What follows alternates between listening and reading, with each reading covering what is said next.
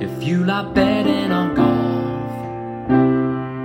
But everyone that you back misses the cut. Get some experts involved with all the stats and the tips and so much more. Cause it's the golf betting system, the golf betting system, it's the golf betting system podcast. Greetings and welcome to the Golf Betting System podcast 139. This is our 2020 Masters in-depth research preview. Paul Williams and Barry O'Hanrahan join me, Steve Bamford, to discuss the most highly anticipated major of this year and every year, the Masters. Hi gentlemen, how are we? Afternoon, guys. Paul, come on, we need to do a better start than that. Sorry. Good afternoon, everyone. Afternoon, guys. It's the Masters, come on. I know it's not Masters week, but, come on.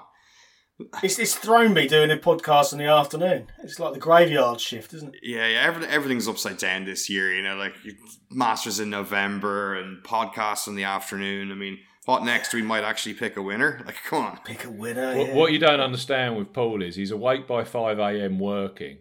He packs up by about 4 p.m. and he's in bed by 7 p.m.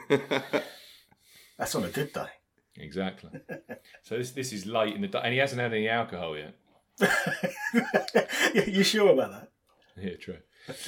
This podcast is for listeners of 18 and above. Please be gamble aware. You can visit begambleaware.org for more information. And of course, please bet responsibly. Visit our world famous golf betting system website with our in-depth betting previews. The preview that we're going to go through, or I'm going to talk through today, is available right now at Golf Betting System. We're going to have masses of Masters tournament stats and, of course, our predictor model, all available completely free of charge with no paywall. Please subscribe to this podcast and drive the popularity of the show. We are available on social media. Barry, what's your Twitter handle? Oh, yeah, that a good talk spoiled. I always mean to tweet more, but I don't. It's weird. I like reading, but I don't. The posting feels like a bit too much of a stretch sometimes. Paul, what's your Twitter handle? Mine is at Golf Betting, which is available for purchase if any of you are feeling particularly... No, it's not really. At Golf Betting. I swear I'm more excited than this. And mine is at Bamford Golf. I thought I'd just sort of mix things up, gentlemen, just to keep you on your toes. You can join our Golf Betting System Facebook group. The link is available in the description box. And as ever, I'm on the request for Apple podcast reviews. We want some 5-star reviews. Clearly, if you get them written in the very near future, I will be able to read them out for Tuesday's Masters podcast, which is going to be our biggest downloaded show of the year. I've got one here from a friend of the podcast, chaps. It's Hans Gievers via Apple Podcasts. He lives in the United States of America. I believe Hans actually lives in Florida. The title of the review is Best Betting DFS Golf Podcast. He's given us 5 stars. I have been listening to this podcast and Steve's YouTube show every week for over 3 years. Poor bugger. That's all I can say. Without a doubt, Steve, Paul and Barry are the sharpest in the industry when it comes to breaking down the PGA Tour and European Tours. It's a great podcast. Hans, thank you very, very, very much for your 5-star review. And as I said, if you could add to Hans's review in the next couple of days, I will read them out at the start of our Masters podcast on Tuesday. Yes, thanks, Hans. And Hans is one of those people who's very interactive with us on social media as well, and it's always appreciated. And it's great to get feedback and questions and some good interactions. So that's very much appreciated too. Talking of another podcast follower, we got in. Billy G wrote us a review a couple of weeks ago, and I said on the podcast I would keep in touch with Billy because he lives in Georgia. So he's been constantly sending me DMs on Twitter, giving me weather updates. So we can go into that in a short while, because clearly we have, and this is a fantastic segue. We're jumping from Billy G straight into our Masters research podcast by saying it's in November and all of the talk is about how the golf course will play and what the weather is likely to be for the 2020 Masters compared to what we see at the start of April each and every year. Weather-wise, I've been digging into this afternoon, and as I said, Billy's been giving me some information quite regularly. He mentioned a few weeks ago that they had a weekend where it absolutely hammered down with rain, and you can actually see that on some of the rainfall statistics for October. But I have to say, over the last, and I've checked a couple of weather, what would you call websites, it? Steve, services, websites. We can use lots of. No, if you go to weather stations. I always use Thunderground for this. You can basically pick what weather station you want in the area. So I've picked a couple in the Augusta. Or around Augusta National, and they're both kind of saying the same thing. Rain in October, 56 millimetres or 48 millimetres, and of that, it looks like the last 14 days there hasn't been a great deal of precipitation. There was a hell of a lot in September, and this was what Billy was telling me, and we're talking over 200 millimetres for September.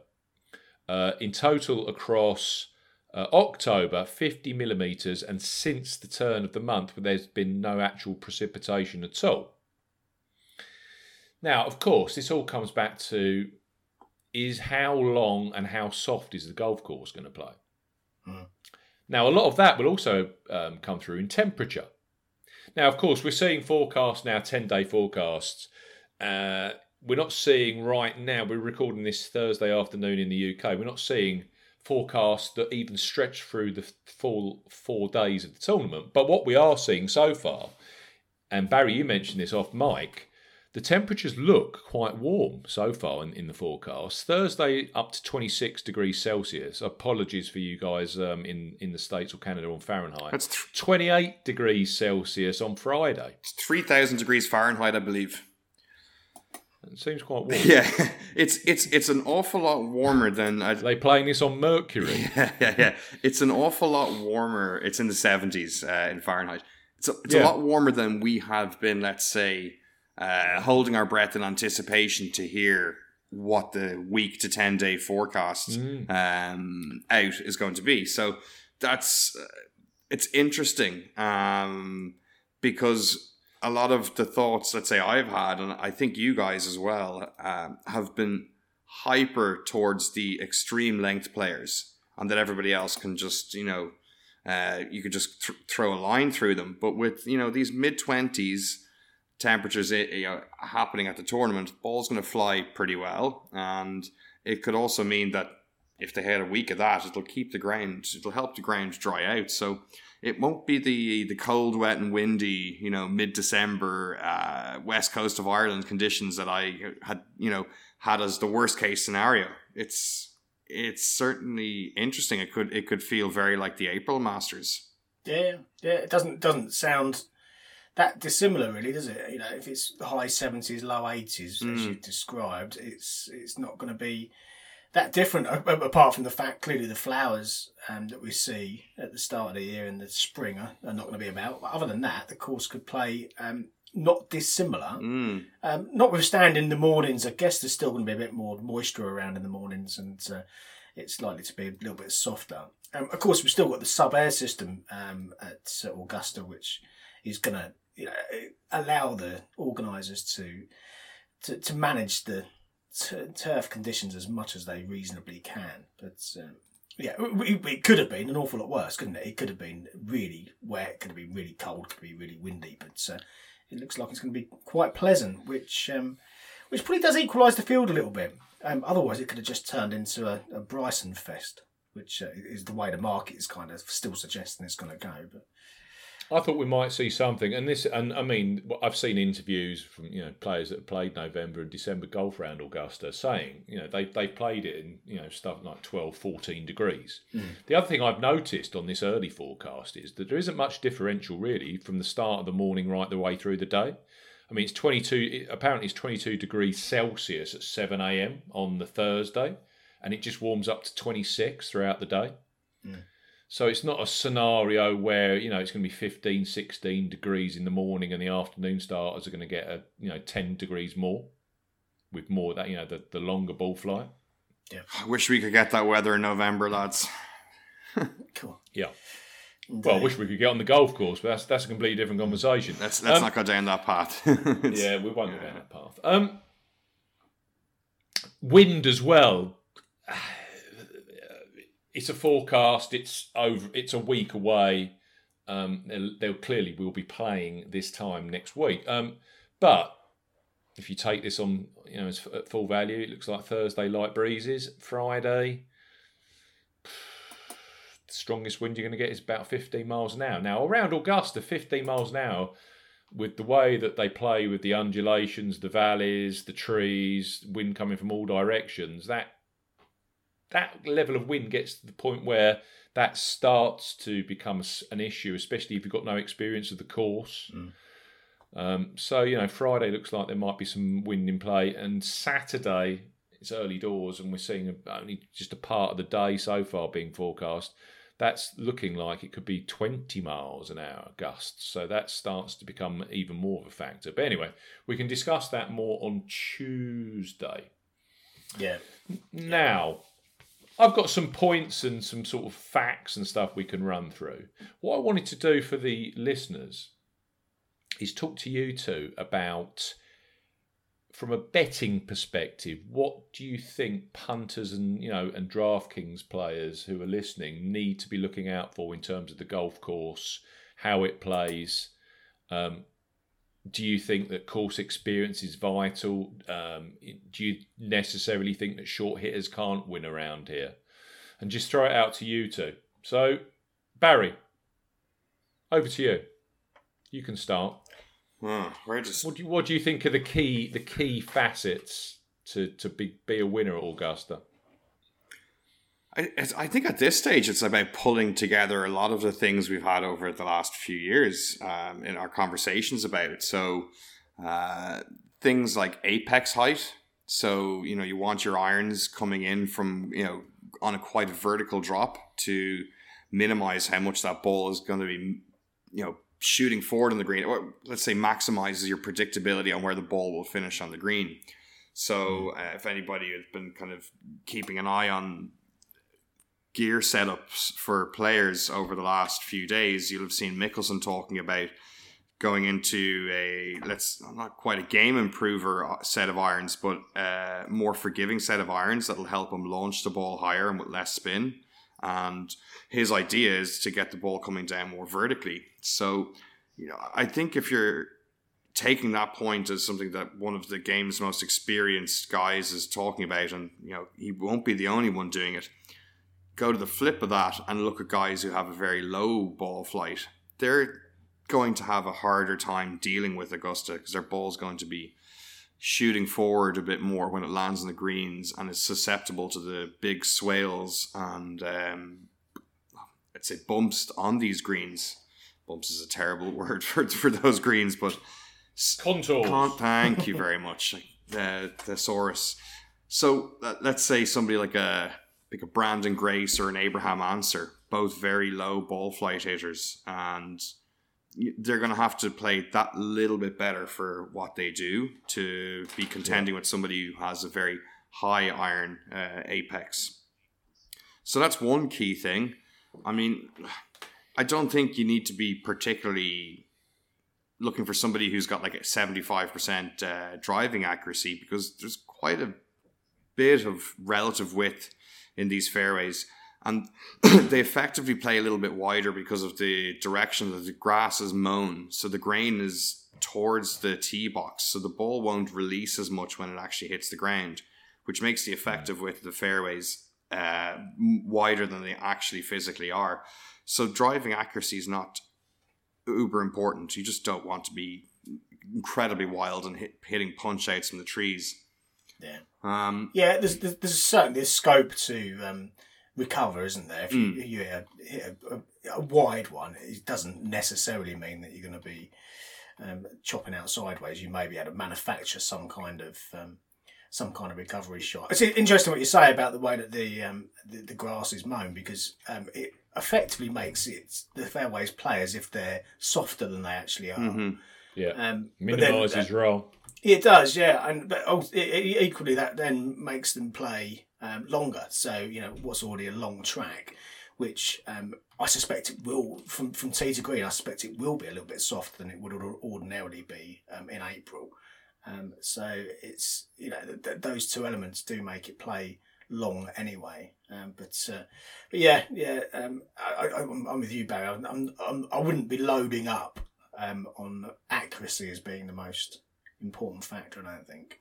No, and I think if you're really kind of burying into the nitty gritty of how far guys drive the ball, I think looking at a stat such as carry distance versus driving distance might actually be a more relevant one here, in that you can see if the guy you fancy does in fact hit the ball a reasonable distance it through the air. Because somebody like let's say an Abraham Ancer could have a 310 driving distance, but his carry distance could be 10 or 15 yards shorter than somebody else who has a 310 yard driving distance, but their ball is descending on a much more steep angle and won't roll as far as Ancer's. So I think at this stage with Augusta, we're so familiar with it. It's about trying to find those little nuances to help narrow down your selections and become more confident in your selections. Yeah, no, I agree. I mean, for me, greens in regulation is probably the key stat of the whole lot. I think hitting greens to give yourself an opportunity to make birdie around Augusta National is absolutely critical. I mean, it's an easy thing to say, because if you're hitting greens whichever course you play, clearly you're going to give yourself more chance of playing well, of compiling a decent score. But that's accentuated even more at Augusta National for me. And if you combine in, I agree with you, Barry, distance to apex is one that we tend to have picked out for this. And that's often a function of players who hit the ball high and hard.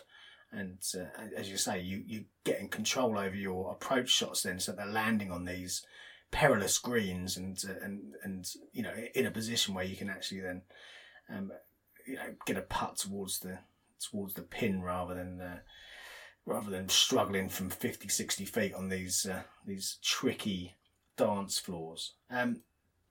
If you go through it, and there'll be a load of trends pieces out there, and if you want some background on the kind of trends, check out the work that Dave Tyndall's done on his Twitter feed, because he produces something similar each year, which goes through the trends of Augusta National winners over the last few years and highlights the player that could or should theoretically fit based on how and what the winners have done here over the past. It doesn't tend to be quite as cut and dried and as formulaic as that. I think you need to apply a level of knowledge and a level of logic to those kind of things. But certainly, Steve, you mentioned course history and players that have done well or at least played the track in the past, and we'd all quote the Fuzzy Zeller being the last debutant as the last debutant to win at Augusta National. But even excluding that as a fact, you will find that recent winners have got some kind of finish, some kind of cut made at least at Augusta National in recent years to suggest that they have played the course, they have got some reasonably positive experience of the track. I think the most recent winner in terms of course history was Patrick Reed. I forget I've not got it written down exactly what his previous finish is, but I suspect it was something like 40th, 44th, something like that. Yeah, something that rings, it was. Yeah, I've got that here, Paul. Bear with me. They were his best finish at Augusta. Bear with me. Bear with me. I have it. I'm bearing slowly. It was 40th. Yeah, you're right. Yeah. So, and there's him. I think Schwarzenegger finished 30th or something like that as well. So and then it's everyone 20 else- seconds. It was 22nd. Can you not read Wikipedia, Steve? Now. Tiger Woods had won 4 times there. I know that much. Yeah. It's, some. You don't have to have finished second or third, or being extremely close. But I think some positive looks at the track and understanding what the technicalities of it will be a positive. The other factor which will be interesting this year is how current form affects players, and how much of a determinant that is, because ordinarily we'd be playing this in April. Players would be honing their game, sharpening their game over the first 2 or 3 months of the year to get themselves in a position to be peaking for the first week of April. And clearly that's all completely on its head. Everyone's had to go through this kind of rearranged and rushed back end of the season, and the new season kicked in immediately after the previous one had finished, and some players have been playing, some haven't. And, again, trends where you might look and say, well, everyone, or pretty much everyone, I think Adam Scott's the exception, had some really positive, or at least a top 20 finish in the last sort of 8 weeks or so, heading into an April Augusta that they subsequently won. And that holds for the last 6, 8, 10 years, whatever the number is. How that changes this year with the fact that players' schedules have been turned on their heads, how they've had to adapt to the COVID situation. Some of the guys have had COVID and have had to sit out for a number of weeks. It throws some of those trends into question, and how that manifests this week will be something to look at, I think. We're also going to have a slightly different golf course this week because of the time of year. They're going to actually overseed it, or it has been overseeded with perennial ryegrass. Right. And I'm going to push listeners towards the No Laying Up podcast that was recorded. I think it was released yesterday actually, with Matty Kelly, Mark Leishman's caddy. Fascinating insight from Matty Kelly. Well worth a listen. Yeah. But he mentioned in that the fact that when you play Augusta, you do get this mix of ryegrass and Bermuda grass on the golf course. It's actually the whole course is Bermuda grass based. Clearly the greens are A1 Penn bent grass. But at this time of year, they're having to put a lot more overseed of the ryegrass, both on the fairways and in the rough. So there's going to be slightly different fairway and rough conditions that they're used to in April. You're never getting an invite to Augusta, Steve. You know that. You keep calling it rough. It's the first cut. Come on. First cut.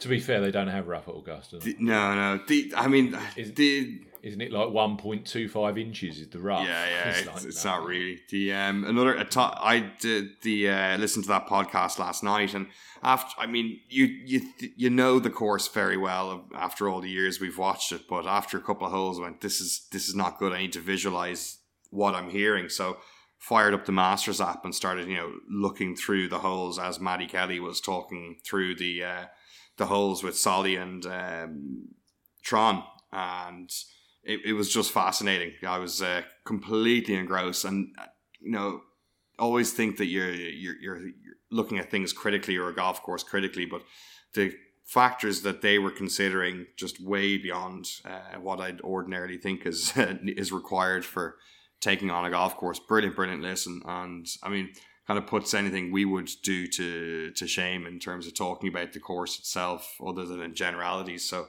highly recommend going to listen to that. Feeding back to what you said though about height of apex and just a high approach shot ball flight.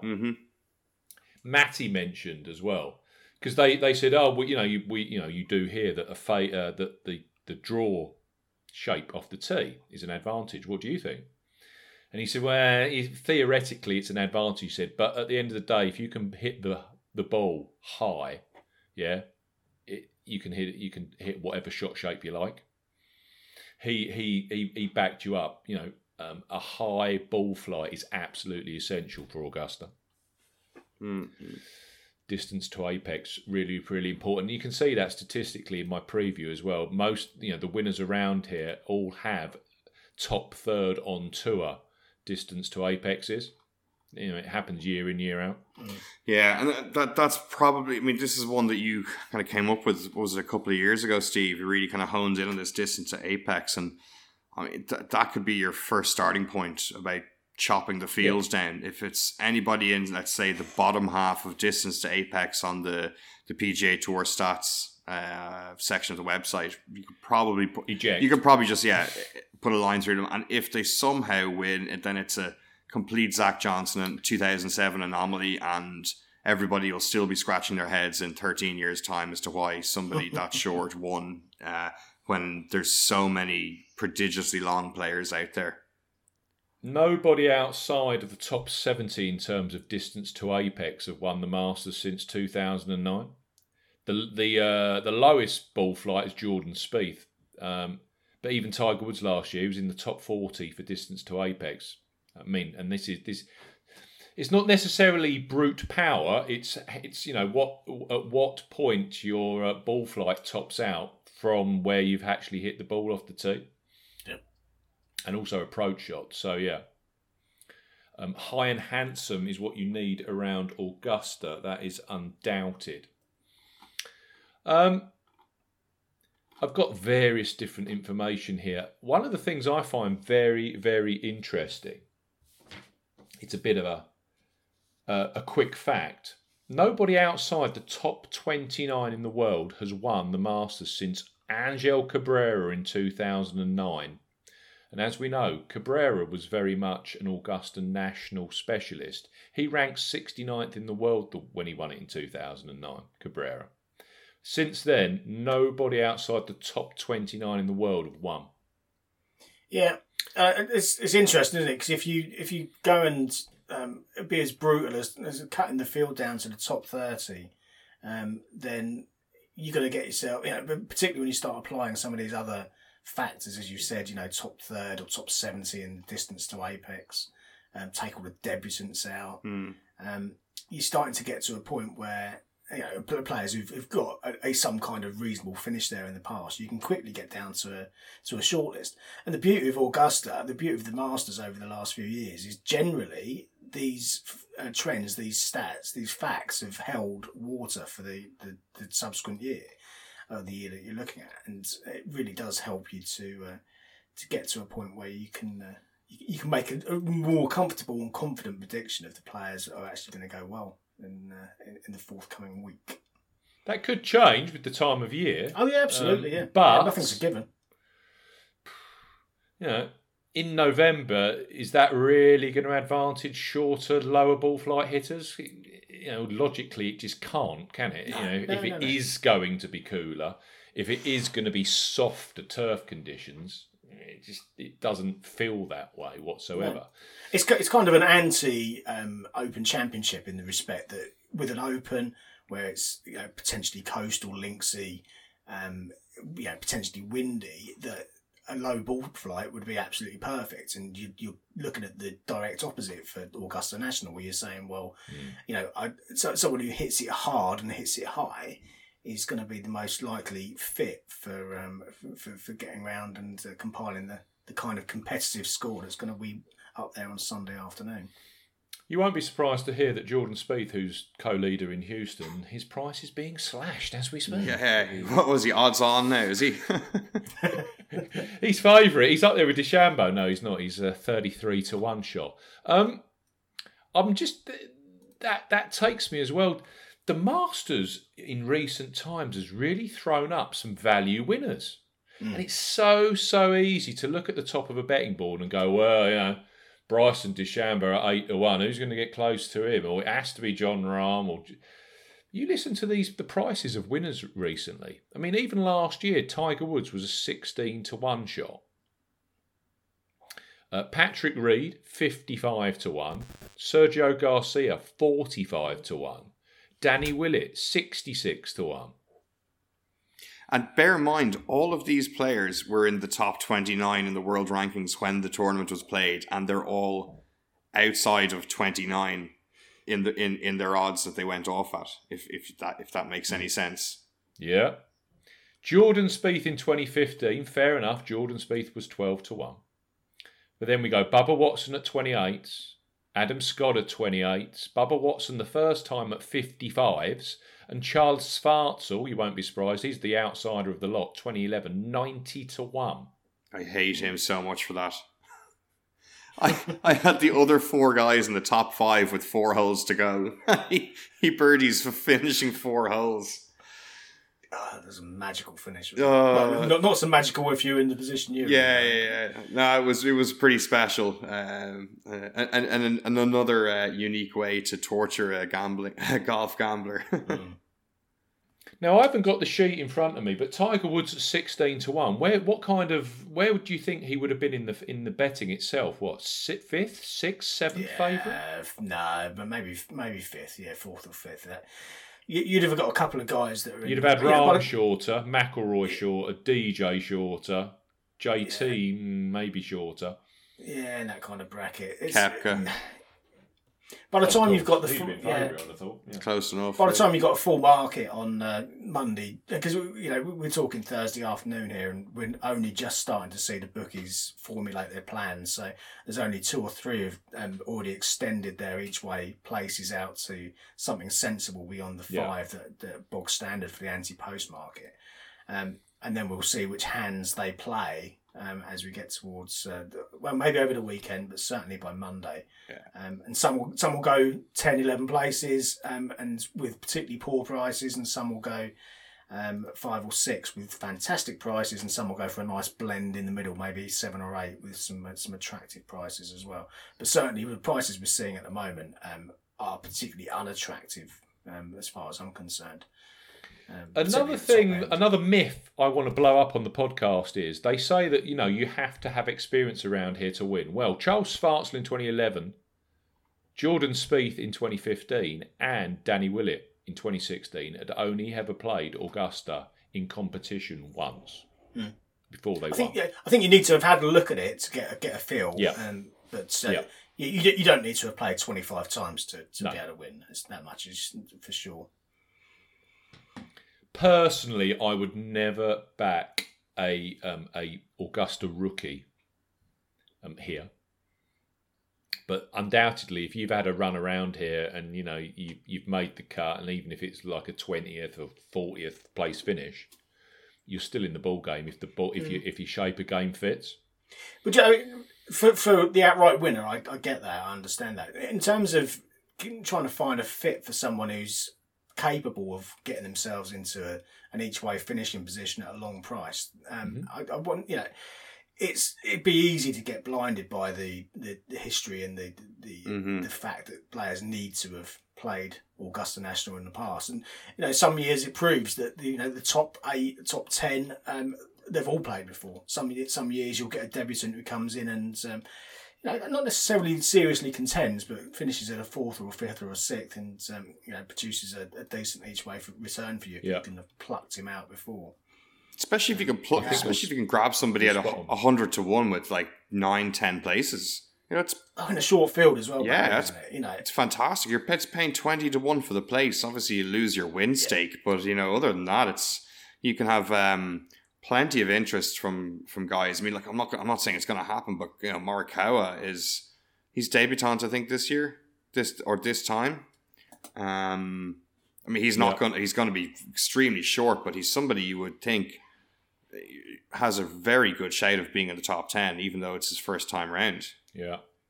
Well, don't forget, 2014, Jordan Spieth almost won it as a rookie, didn't he? Yeah. But that was the year Bubba won it. But another great example of what you guys are saying. In terms of a good each-way price, I was talking in terms of winner, as you said, but in terms of actual each-way money, Thomas Pieters in 2017, 80-1, he finished in 4th spot on Augusta National debut. So it can and does happen. Yeah. I mean, the flip side of this is that you get players Cameron Smith did it as well.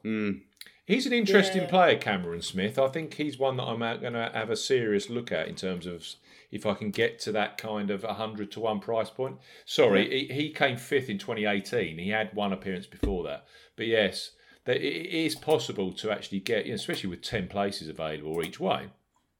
Of course, rookies can get into the each way spots. There's no doubt about that. Yeah, it's interesting you mentioned Angel Cabrera. I mean, I'm not talking about Cabrera in this same vein right now, but there were clearly players who can lift their game each and every year when they arrive here, who are often at a far longer price than perhaps they should be. I mean, the one that caught my eye just from the initial analysis that I did was Matt Kuchar, currently trading at 320 to win this. 125 to 1 each way if you want to go to one of the regular bookies right now. And I suspect that that will get pushed out a little bit more. Kuchar's not been playing some very particularly good golf recently. That much is evident from his recent finishes. But if you look, he's got, I'm just counting up, 1, 2, 3, 4 top 8 finishes in his last 8 Augusta appearances. That's 50%. So 50% of the time that he's teed it up at Augusta National in the last 8 years, he has finished inside the top 8. Yeah, but and he's available. So say knowing Kuchar, he'd finish like tied 10th and with 6 other players, and you'd only get like a sixth of your expected fee for the week from him. Like, yeah, you'd have had a run for your money, and assuming that he bogeyed the last, you'd have had something to rant and rave about on the podcast the following week. There's another guy at 100 to 1 that I think's game's going to suit around here perfectly, and he won on the PGA Tour for the first time a few weeks ago. Jason Kokrak. Very long, very high, brilliant player on bent grass and also on classical golf courses. They're the kind of players you want to be looking at. Did you say you had some trends you wanted to bring up, Paul? Well, only that I go, through the things that you've listed in your pointer preview, which, as you say, you linked to from this podcast. Yeah. And the factors that you can tangibly pick out. So distance to apex, where you've mentioned the players inside the top. I think it was 67 was the number, but if he said like top 70, yeah, top 70 yeah, on the tour. So you can just basically take that from the PGA Tour stats website. Absolutely, yeah. And again, we're in this odd situation, aren't we, where we're at the start of a new season in terms of stats. So take last year as well, yeah. Last full year is probably a better view of it, yeah. Par 4 birdie or better is another stat that you've picked out, which has been really quite strong over the last few years.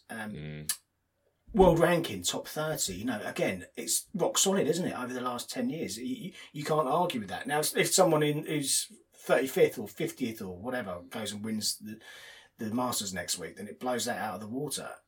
If it doesn't, then it's another tick in that box for a particularly strong trend. Best finish, players who finished in the top 30, top 40 previously, something like that. I guess if you're picking that out as having a positive look, a cut made at the very least at Augusta National in the past. Recent form, again, where you can probably cut it a little bit different this week. But if you said, well, you want a player who's at least finished inside the top 20 in one of his previous starts in the last couple of months or so, then you're going to pluck out the players that at least flashed a little bit of form. And then you've got the basic stuff like greens and regulation. For me, again, that's one of the absolute key critical stats here. Bogey avoidance. Performances on bent grass greens. Again, when we put the predictor together for next week, we'll have bent grass green performance over the last 5 years. Classical course performance over the last 5 years as well. Do you factor in scrambling at all, Paul? I'm personally, I'm so reliant on greens and regulation in this that I find that's the more dominant aspect to it. Clearly, if you're not hitting greens, you're going to have to be scrambling well. But I think it's more important to be hitting the greens in the first place than to be surviving and recovering when you're missing them. Yeah, is my view. The reason I bring it up is that what Matty Kelly said on the podcast. He said, "Look, it's the kind of place that if you're not on your A+ game and you're kind of knocking it about a bit, he said if you do have a good short game, you can cover your ass for a day or two at least. Anyway, get you towards the top of the leaderboard come the weekend. Just hang around, post that 70 or maybe sneak a 60, 70, 71 or something like that. You just hang around on a day that you could have had a 75 or 76 and be out of it. It's just that kind of got me to raise the question. And I mean, I remember. I mean, and I if you think back to when Molinari was before Molinari, I mean, I think we also almost need to have like a before Masters and after Masters with Molinari. Like I was going to say, Molly who? Yeah, I don't know who this golfer is. Before the moment, his entire life changed, and then after, and ever since then, which is the 12th at Augusta. But that Sunday, I mean, he was getting up and down from like garbage cans, and porta potties way off the side of the green. It was absolutely phenomenal to watch.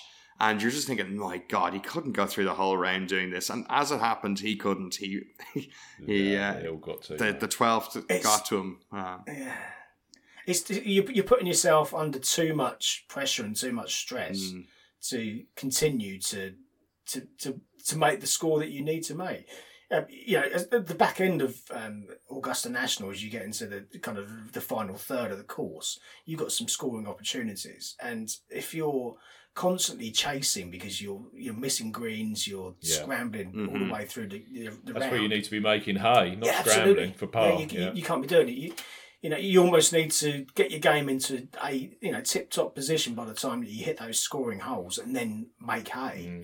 That's true. Produce a 4 or 5 under finish over the last 6 or 8 holes. How many players have you seen like 1 under, 2 under going through Amen Corner, and all of a sudden you look at the end of the round, they're at 6 or 7 under. Yeah, absolutely. They've absolutely, they've taken the last third of the round and they've scored really heavily.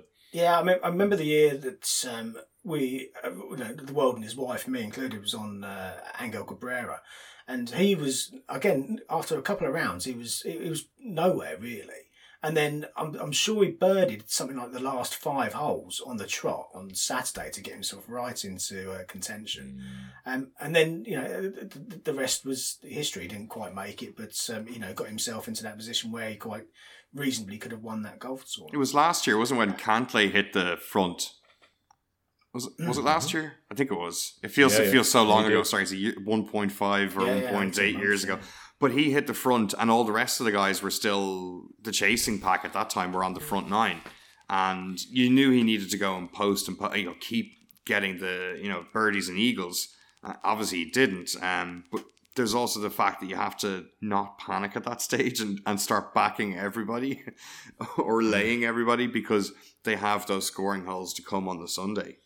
Yeah, and that's, for me, that's part of the charm of the tournament and the track is that you've got this finish where there are great opportunities there. Even on the Sunday, all the way up to the 17th, the 16th rather, the par 3. Yeah. It's a birdie, or it's even a very outside holding one opportunity with the position they put the pin in, and nothing's a given until your players got to that hole, and they could make a 1 or they could make a 5. It's that kind of track, and that's a massive part of the excitement for me is that the way the track actually sets up. Yeah, I mean 13. Going back to your point, go on. I was just going to say 13 through 16 are just so crucial. You just, absolutely. whatever about like Amen Corner, your 10, 11, 12, if you can get through them at what level par, it's about avoiding disaster there, right? Let's all be honest about that. But 13 through 16, if you're not going through that stretch in 2 under par minimum every day, you're probably losing shots in the field. Yeah, absolutely. Yep. I can't quote it because I haven't got the number in front of me, but I've quoted in the past the variance of players scoring, and those who've seriously contended, and those who've been also rounds. The 13th and the 15th holes are absolutely critical. The variance between a player's performance is so heavily pivoted on their score on those 2 holes over the course of the 4 days, and. Again, you could sit down and think, well, that's going to push me towards par 5 scoring as being the absolutely most critical element to this, but it's not, because there are plethora, as you've pulled out in the preview piece, Steve, of different angles and trends and stats that kind of all go into the melting pot together to produce the final answer, or hopefully produce the final answer. Since 2014, the par 4 birdie or better is a really interesting stat. I know you mentioned it a little few minutes ago. So Bubba Watson ranked, arriving at Augusta National that season, 5th for par 4 birdie or better. And I'll just run through. Spieth was first. Willett was second, even though you had to kind of look at his stats because he wasn't a full PGA Tour member. But anyway, Garcia was 7th. Patrick Reed was 7th. And then last year with Tiger Woods, not the season he won, because don't forget they have split seasons, but the previous season when he won at Eastlake that season, he'd ranked in the top 11 for par 4 birdie or better. So, right now, par 4 birdie or better ranks, yeah? I'll take 11 as the cut-off. So for last season, so we're talking up until the Tour Championship, Fleetwood at 9, DeChambeau at 8, Reed at 7, Justin Thomas 6, Hatton at 4, Scotty Scheffler at 3, Dustin Johnson 2, Webb Simpson number 1. And if you're looking at this embryonic season, 10 Tyrrell Hatton, 11 Brooks, JT, DeChambeau, Xander, and Ryan Palmer. Who knows, eh? The other thing is, we were talking about greens in regulation, and I keep trackers, yeah? Yeah. And I've just gone back to previous years on my greens in regulation tracker. And basically, I track, within the field, how players have been doing with their greens in regulation for 8 weeks, and I used to do it for 10 weeks prior to the tournament. If I go back to Danny Willett in 2016, he ranked 6th in the field for greens in regulation, turning up at the event. Sergio Garcia ranked 2nd the next year. There is an abnormality with Patrick Reed, although Reed, I think, had finished something like greens in regulation of 7th or something, 2 outings before, so he was finding some greens. And then last year, Tiger Woods in the same tracker ranked 2nd. So Willett 6th, Garcia 2nd, Woods 2nd. So I've just pulled off my tracker this afternoon just to see where we're standing right now. This doesn't include, of course, the Houston Open, which is ongoing. So these numbers will change. But right now, if I go through my greens in regulation tracker for the last 8 weeks, Bubba Watson ranks number 1. Tony Finau ranks number 2. John Rahm number 3. Sung Jae Im number 4. And then we've got Eric Van Rooyen and Zach Johnson ranking tied for 5th. I'm also seeing Dustin Johnson in the top 10 with Lee Westwood and Matty Wallace, believe it or not. There you go. Yes, plenty to chew Maybe on. Zach Johnson's going to win again. I mean, Matt Wallace could be that kind of guy who gets himself a top 10 and gets you that each way place. At the moment, he's 150 to 1 in most places. So if you can get one of those combined to the top 10, Undoubtedly, Matty Wallace, Paul follows him week in, week out, and he's always a ridiculously short price on the European Tour for obvious reasons. But you just look at his GIR numbers, 8th, 23rd, 4th, at that event they played up at St Andrews a few weeks ago, 25th last time out in Italy.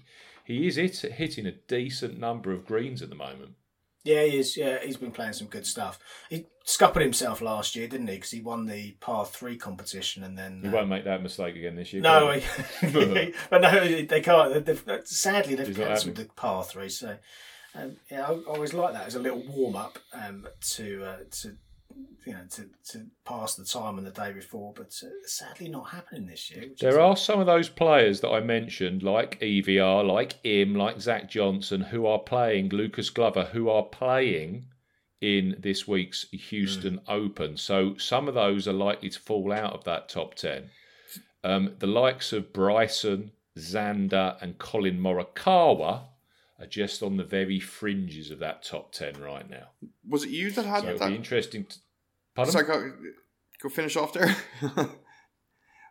It'll just be interesting to see what that kind of GIR tracker looks like on Monday morning when I update it. Sorry to half cut across there. It was just in relate. You were mentioning that there's obviously there's a bunch of guys playing this week, and there's a lot that aren't taking it off. Was it you that highlighted that correlation between not playing the week before and the week before the Masters and success in the Masters, or was it somewhere else I read it? I don't see too many people that do play Houston and win. That is factual. I mean, clearly Woods hadn't. He played the World Match Play. We're talking about back in April. Reed had played his last outing at the World Match Play. Garcia had done exactly the same, as had Danny Willett. The last one that had played the week before was Jordan Spieth, and he finished second at the Houston Open and then won the Masters at 12-1. It's an interesting tournament like that. It feels that guys want to take the week off before. I don't know if it's a mental preparation thing, because in general it's the first major of the year and they don't want to be spending any mental energy beforehand. But it seems for the other majors there's less of an intent to avoid the week before, and the guys almost want to be tuning themselves up by playing the week before at that stage. And perhaps that's because it's that stage of the season in April, it's early doors and they haven't quite hit their, let's say, top motoring gear for golf at that stage. Or Mickelson in his pomp always played the week before and often won before, didn't he? I mean, when he won the last time here in 2010, he'd finished 35th in Houston. Charles Schwartzel had played in Houston.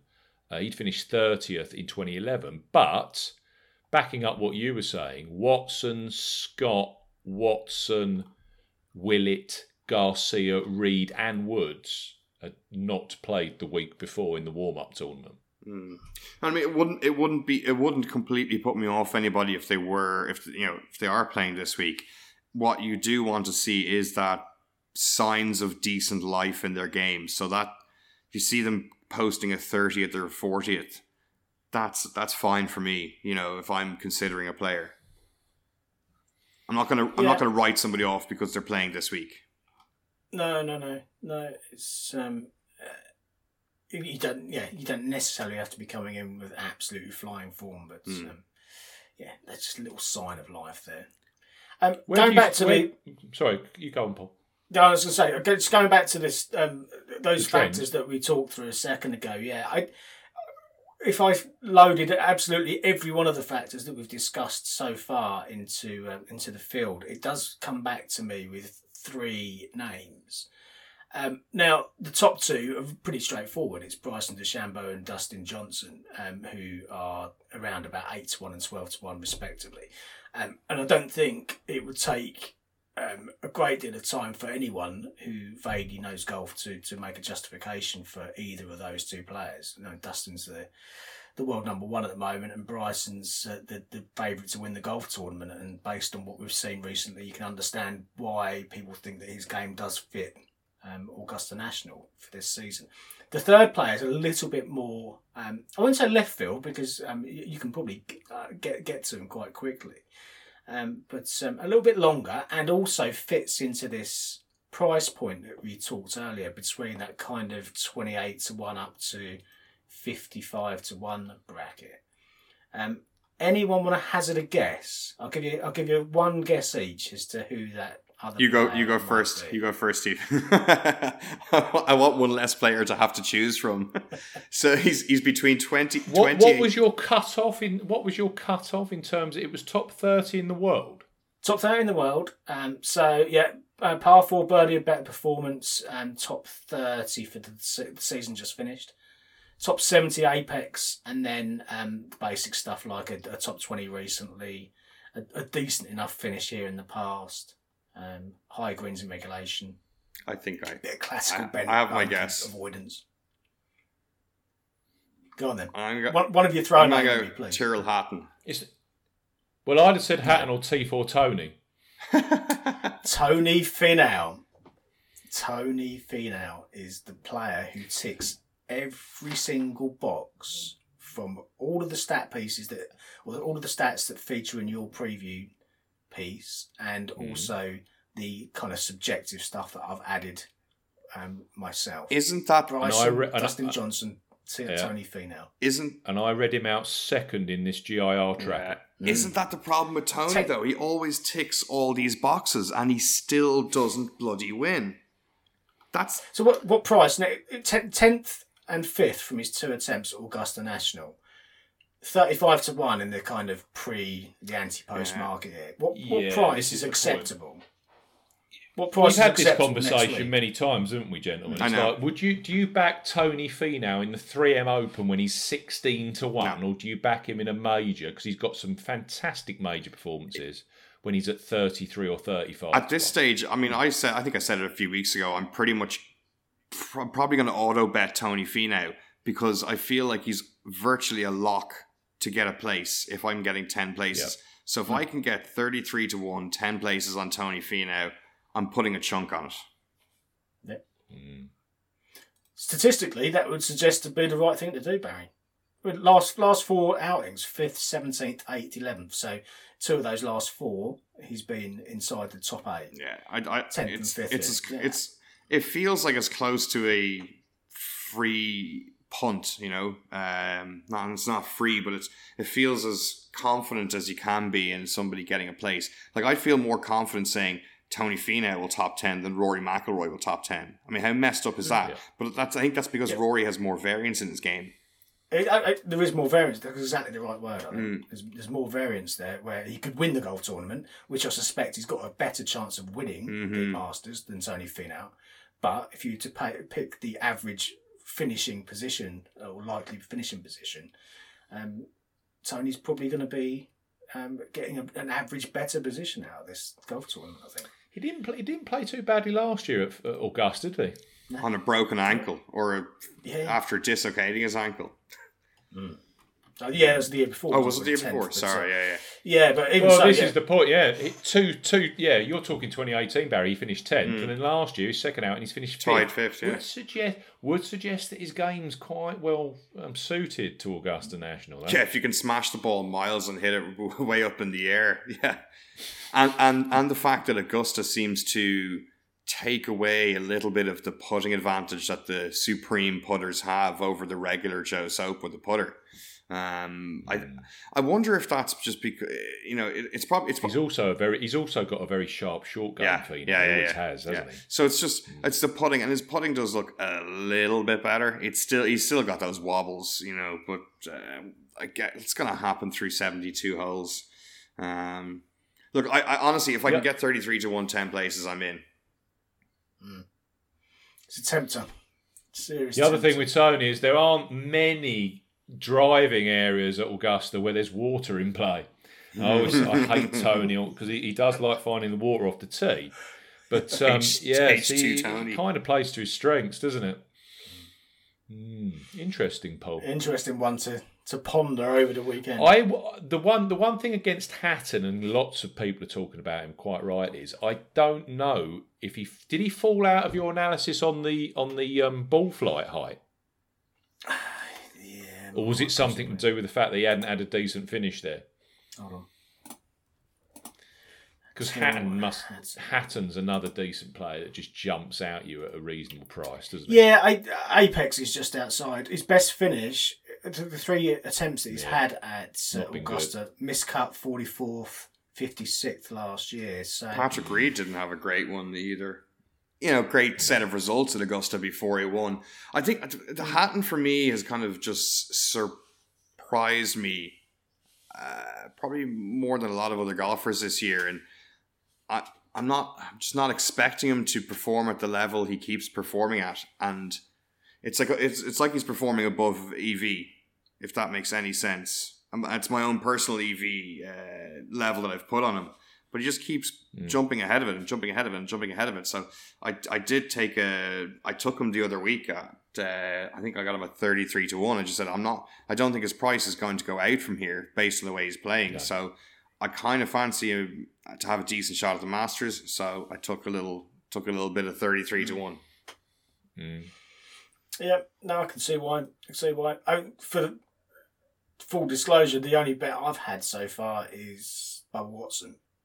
And I bet Bubba before the Masters was cancelled the first time, or postponed, and I have topped up on him more recently when he's shown some form over the last couple of outings, 7th and 4th, isn't he? Over the last couple of outings, and you've backed that up nicely, Steve, with your greens and regulations stats. Because we jumped on him 2 outings ago, didn't we? 66-1 we got on him at that CJ Cup, which I thought was an outlandish price. And then everyone caught up that he was actually playing some decent stuff, and he went off. Was it like the longest price was 33s at the Zozo, and he finished 4th there as well. I mean, tee to green last 3 outings. Bubba Watson, US Open of all places, 6th for tee to green. We all predicted miscut.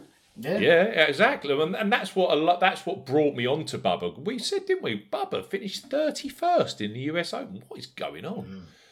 He then first for tee to green at the CJ Cup when we were on him. He finished 7th, and then last time out at the Zozo, 5th for tee to green. And he's just absolutely murdering the ball off the tee and hitting it straight and hitting tons and tons of greens in regulation, which is exactly what you've got to do at Augusta. And he knows those greens in absolute intimate detail. Indeed. So yeah, I think the one I've backed pre-event is Patrick Reed. I managed to get him at 35-1 about 2 months ago. That'll work. Yeah. The thing that maybe there's actually just a thought about Bubba and why he matches up quite well at Augusta. His putting style is to die the ball into the hole, and so like Sergio's. Kind of. And so when you're dying the ball into the hole around Augusta, you're not going to have as many of these 5, 6, 7 footers that some of the aggressive putters can leave themselves with if they miss their initial putt.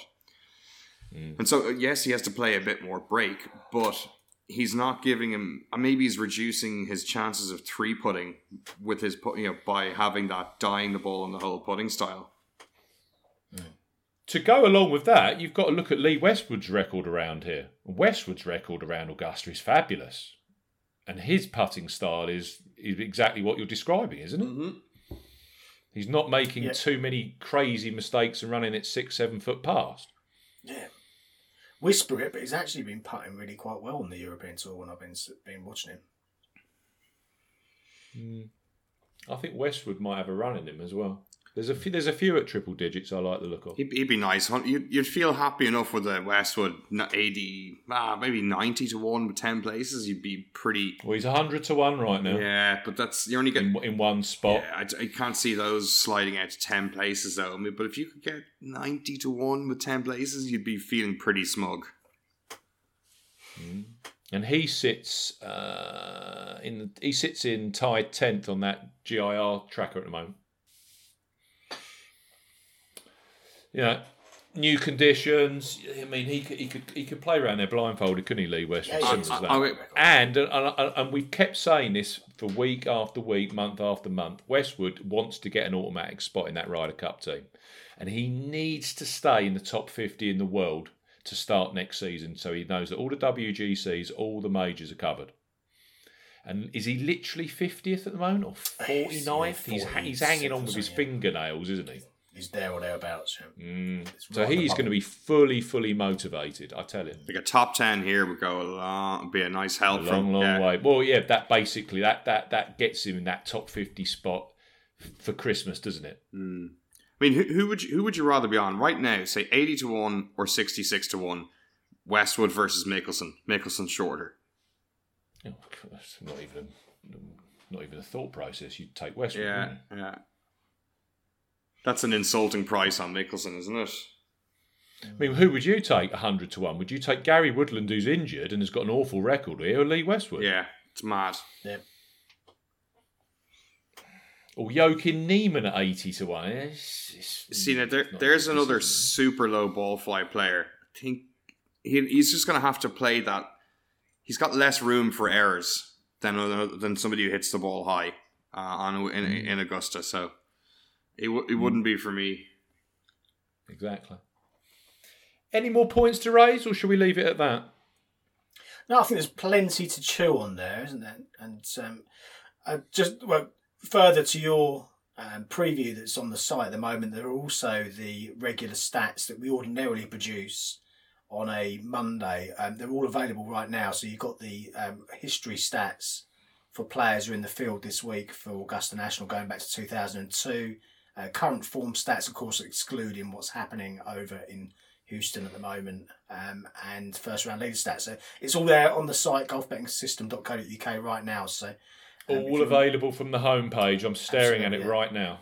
Yeah, so if you want to do some early research over the weekend, then fill your boots. And they are all free, which is absolutely ridiculous because I don't know if the listeners actually understand how much work Paul and Steve put in. That's why Paul gets up at 5 a.m. I know, exactly, to do all the... that's why you lie in, because you let him do all the work, right? Lie in. Yeah. I'm lying in, mate. Yeah. It's all good. But yes, as ever, it's exciting times. You do get that. You get for me personally, I don't even get it for the Open. This is the event that I get by far the most excited about year in, year out. And the fact that we've got now 2 within 5 months is absolutely fantastic. Yes. Hopefully some fans come along to the second one as well. Some patrons, rather. It's funny. I haven't, in any of the tournaments so far, it really hasn't bothered me that the fans aren't there. I actually love getting to see the full golf course and the pros having to play the full golf course. They're not getting these like barriers of fans that are stopping their balls or trampling down the rough and so on. I think for Augusta, we'll miss the roars a bit on the weekend in particular. I feel like this would be the one where I'm like, damn, I wouldn't mind a few fans. And maybe that's combined with the fact that the fans don't seem to do those stupid shouts at Augusta, those mashed potatoes and whatnot. No, because they know if they do, they're just going to get booted out and they're never coming back in again. And so with that, you get this really... I'm not saying sanitized and clean, but a very respectful fan interaction with the players. Cheers, applause, and it's like, oh, that's kind of nice. There's no weird shit. There's no weird crap going on coming out. That all said, I am very interested to see the entire course on display, or as much as they'll show us with the cameras, without the fans there or patrons. I'm going to end this with one question to both of you. Does Bryson DeChambeau win the 2020 Masters? Well, he might come second to Bubba. That's I think he'll come reasonably close, Steve. But yeah, ultimately, I'm not sure he's going to get quite close enough to Bubba Watson to actually win. I think it'll be an absolute roller coaster for Bryson. I think he'll be in and out of contention. He'll blitz some stuff. He'll make he'll make a double or a few bogeys. I think he'll ultimately fall just short, but it'll be just wild entertainment because based on what some of the points you've seen online about how far he's driving it and where he can put it to on certain holes and what trouble he can avoid, like it's just gonna be. It could be head blowing. This could break the game, and it could be a landmark moment in golf. And it should have been the U.S. Open, but I think it might be the Masters. This could be the one that breaks it. And if he does do a proper job on it, even if he finishes maybe second, but somebody has to play out of their skin to do it. This could be the thing that tips them into saying, guys, in April you're playing an Augusta Masters ball, and that's it. But then again, there's probably a lot of politics that goes on between the Masters, the R&A, and the USGA. So I think it's going to be a wild. I don't think Bryson wins, but it comes very close. The establishing the winner, though, that's going to have to come in through the next few days. Next few days, exactly. Yeah. Thank you very much for your time, gentlemen. It's been an interesting conversation as ever that we have when we come to these major previews. So well worth doing. I thank you for your time. Cheers. Yep. Look forward to talking again on Tuesday when we've all made our decisions over the weekend. Yeah, and hopefully we have a couple of runners and riders in the 2 tournaments that are ongoing at the moment. I will finish by saying, as I say at the top of the show, please, if you can spare the time, give us a 5-star review over the next few days before Tuesday. I will read them out on the Masters Tips podcast. Thank you for your time. Thanks for listening. Thanks for your support. And we'll see you again next week for the 2020 Masters. Goodbye.